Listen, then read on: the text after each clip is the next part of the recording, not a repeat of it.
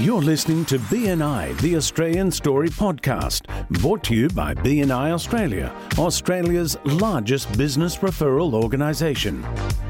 For more information how your business can benefit from BNI and to find your local chapter, go to our website at bni.com.au. Now here are your hosts, Veronica Lees Amato and Brent Edwards.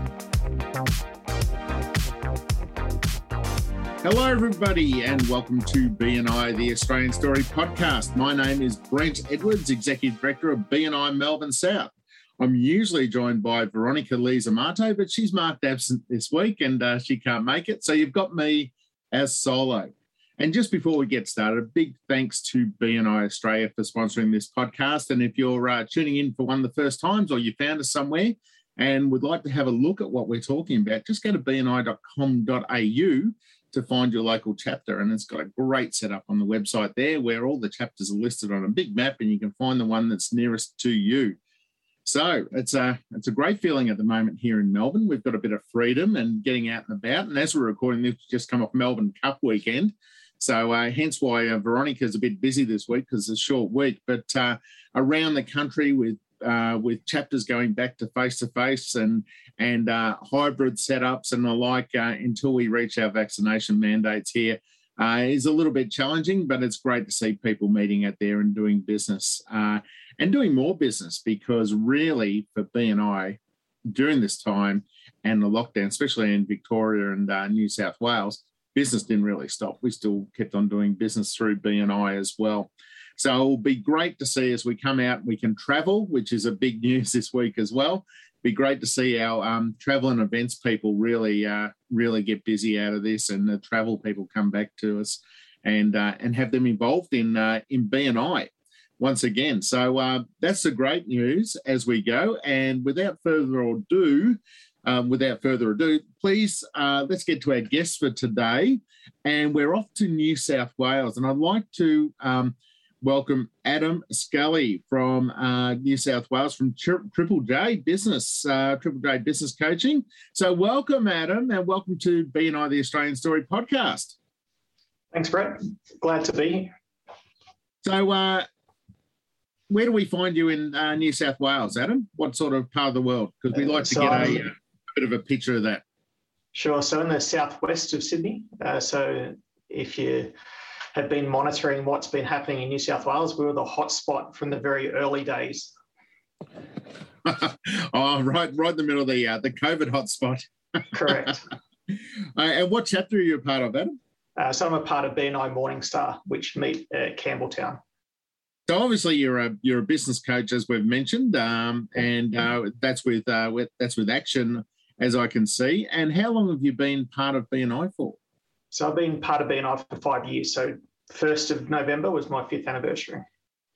Well, happy anniversary. And I'm sure you will be seeing a 5-year pin very soon, yeah, which is great. And you're also part of the Director and Ambassador team in that region. What region is that, and how many chapters are you looking after? Yeah, so it's Sydney Southwest. So currently I'm looking after one chapter as a director consultant, and I'm helping Alison Attard, who's our executive director, launching a new chapter at the moment, which should charter next week. Fantastic. And where would we find BNI Morningstar? What part of the world do they actually make? Yeah, so that's in Campbelltown. So that's, again, southwest Sydney, so in the Macarthur region. Fantastic. Okay, so we'd like to ask all our guests, how did you find out about BNI? When and when? Well, I actually had no idea BNI even existed until I did my training with Action Coach. And part of our marketing, when they're talking about marketing and growing the business, they recommend that we should look into BNI. So that was how I found out about it. So I'm really interested in this with Action Coach. Did this come from Action Coach themselves or participants you met at the training?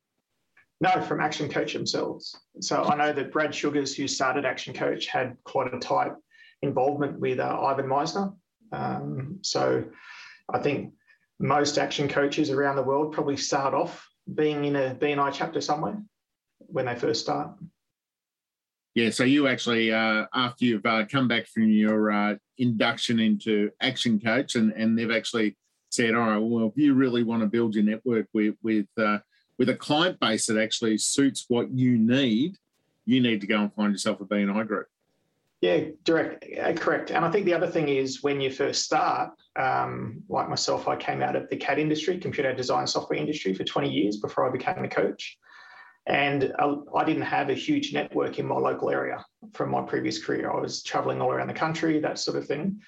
So it gave me a great opportunity to meet local business owners who were also members of the local chamber of businesses and that sort of thing as well. So you know, it gives you a real kickstart to building that network in your local area.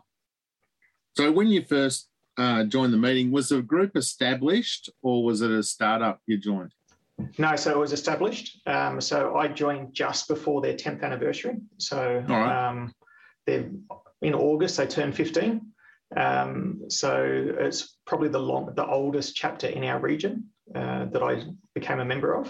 And I think that they had about, 25 members when I joined. Okay, and where are they sitting now? We've got 30 as of this week. 30 as of this week, onward and upward. And what made you want to join that group? What was the catalyst when you sat in the meeting? What was the thing that you thought, wow, I really want to actually put in an application form and be a part of it?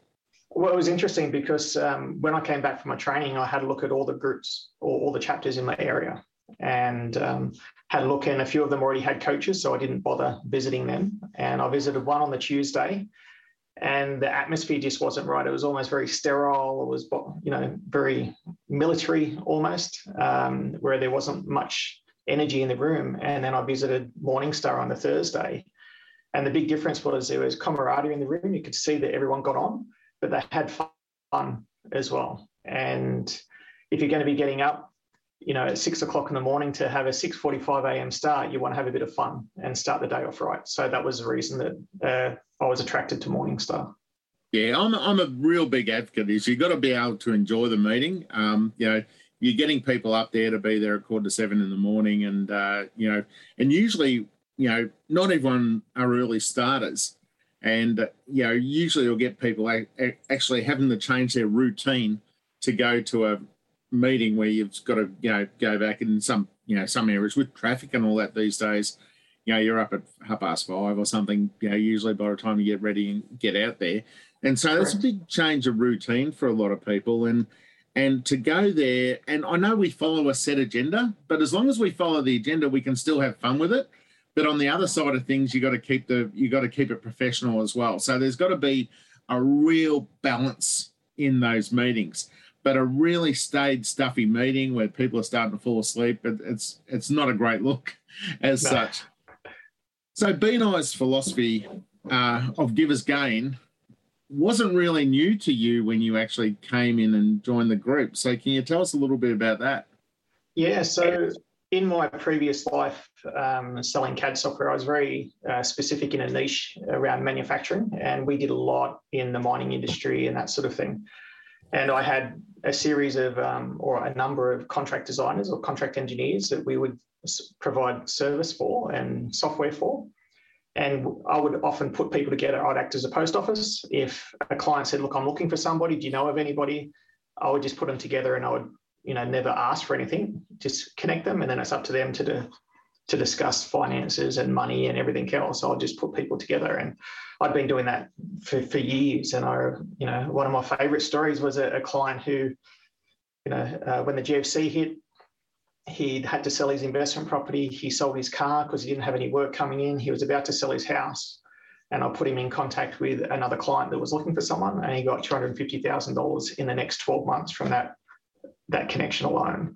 So I guess the Givers Gain and connecting part of things has always been part of my DNA, I guess. Wow. And there you virtually saved someone's business and livelihood. Correct. So he dropped off a nice Christmas hamper for me that year. And, this is one of the things that probably gets lost in what we do is, we can make an impact in other people's lives.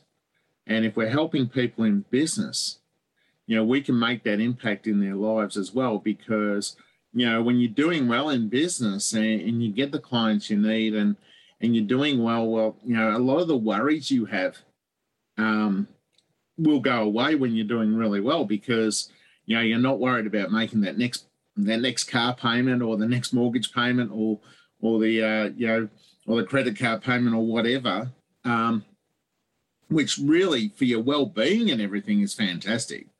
And then you can relax a bit more, spend more time with your family, and you're working smarter, not harder. And you can actually reach some of those goals that you've set for yourself, and in some instances actually rescue someone who's really on the verge of going under. And that's one of the things that seems to be overlooked from people within BNI about how many times we can actually change someone's life within BNI with what we do.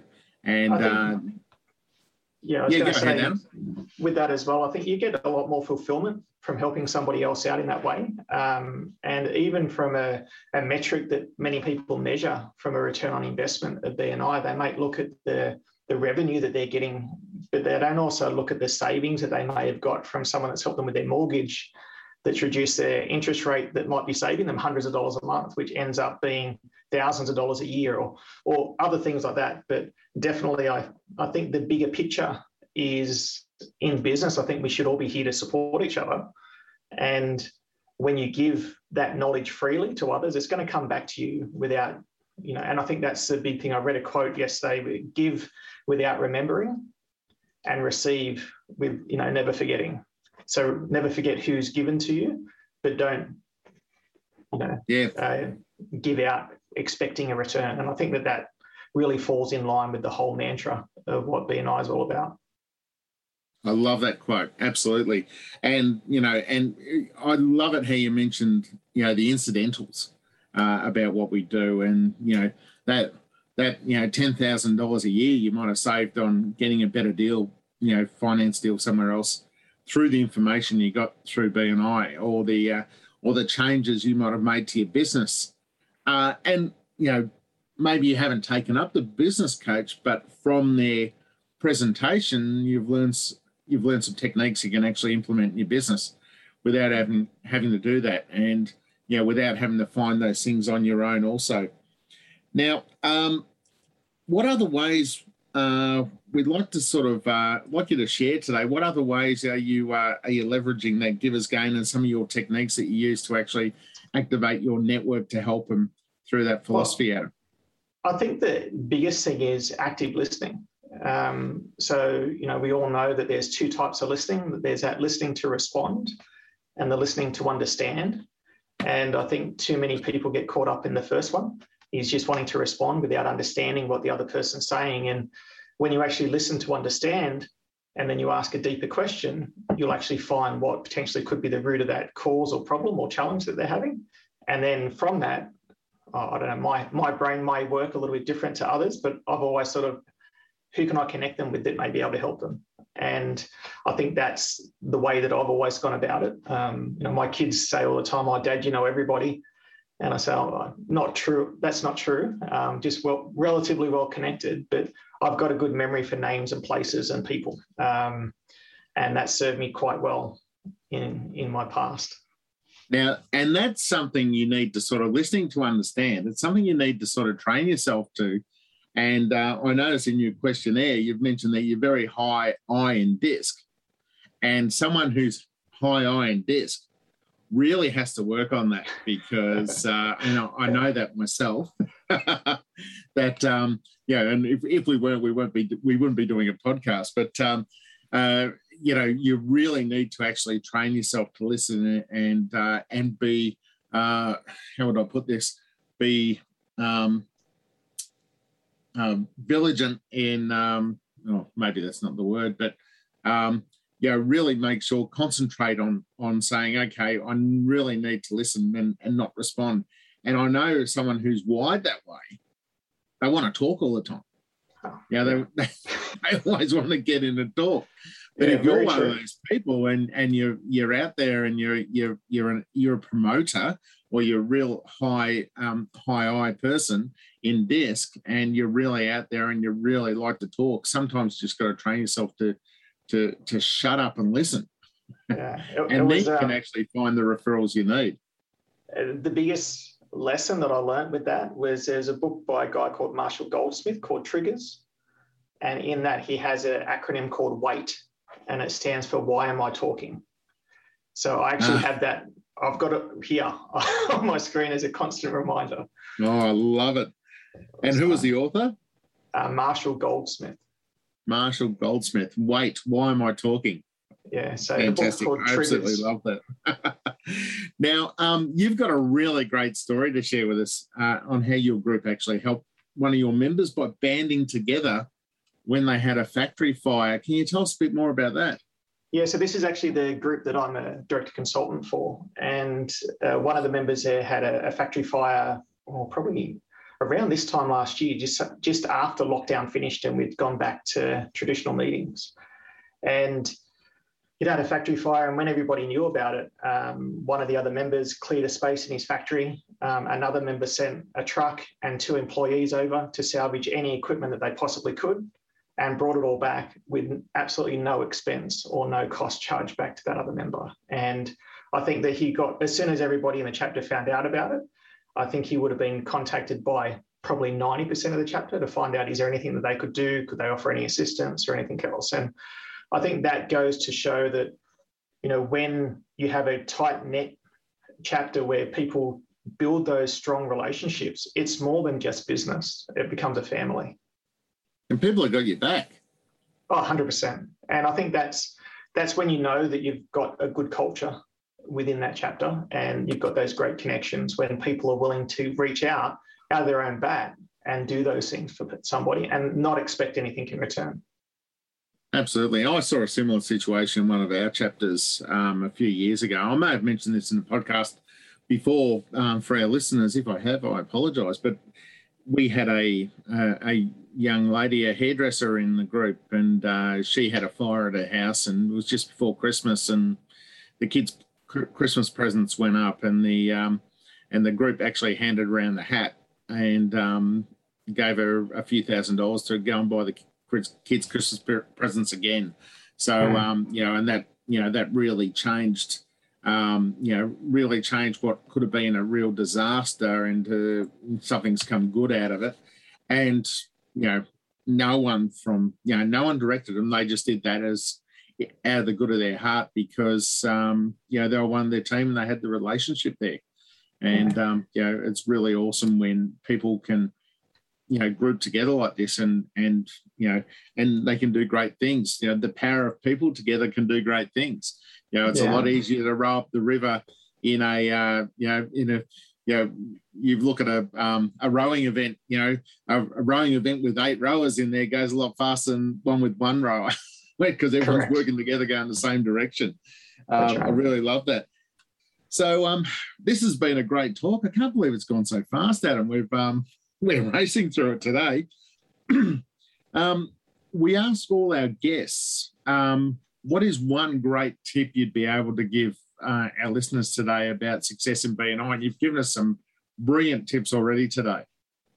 Well, I think I'd say it's in line with what we've been talking about, and that's the fact of looking to give more than what you can receive. And once you start doing that, it'll start to come back to you in spades. And I think that when we first come in, it's all, I guess we're all about us and me, what can I get out of it? And it's when you start changing the word from I or me to we. So when we as a collective do things together, that's when it's really going to go through and take off. And I think when you first start, it's get to know the people on a personal level.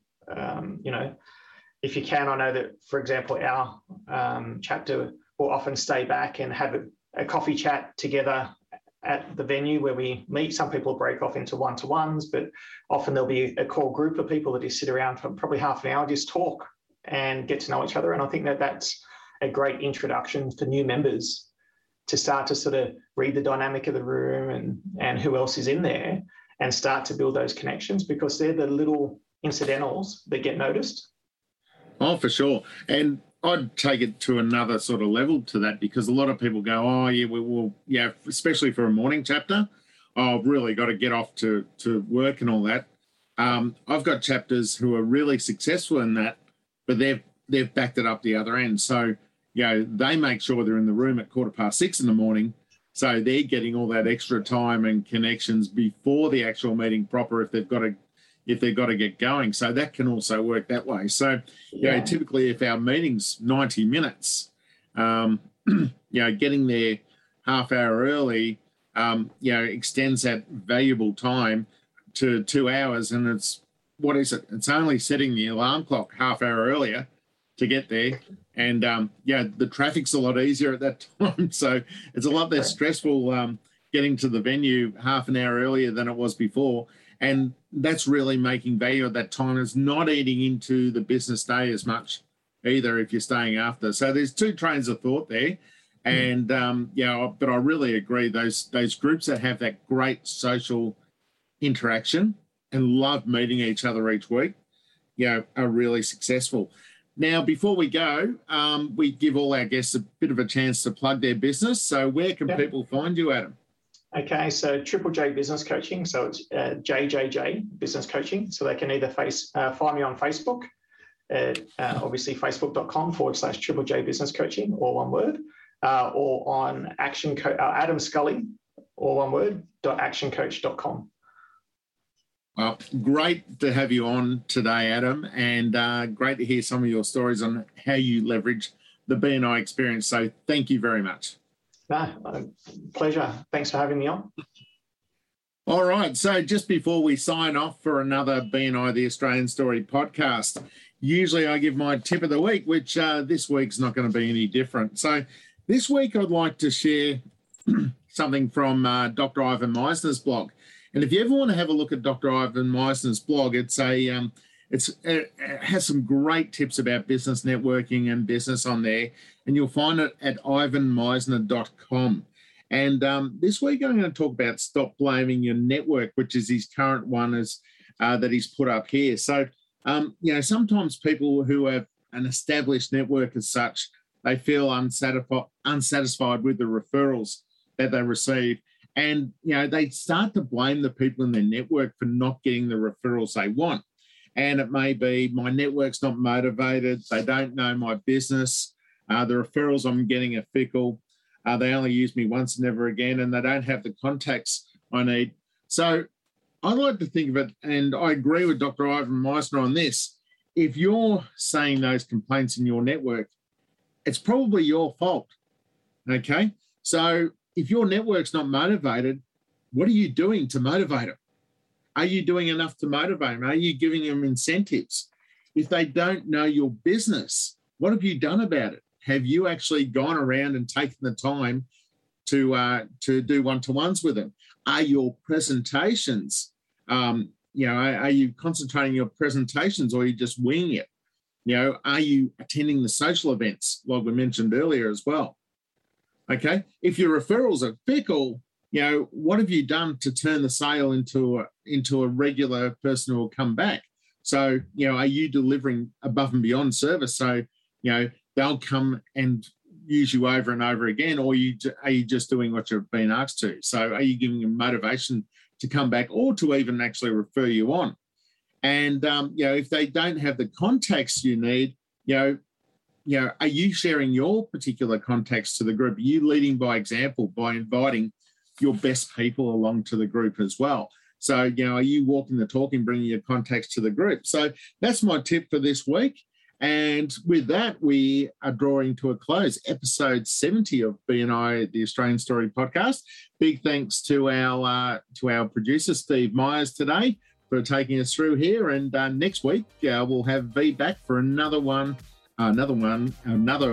a great BNI story. So I only got tongue-tied a little bit today. So thanks, everyone, for listening, and we'll be back on next week. Cheers.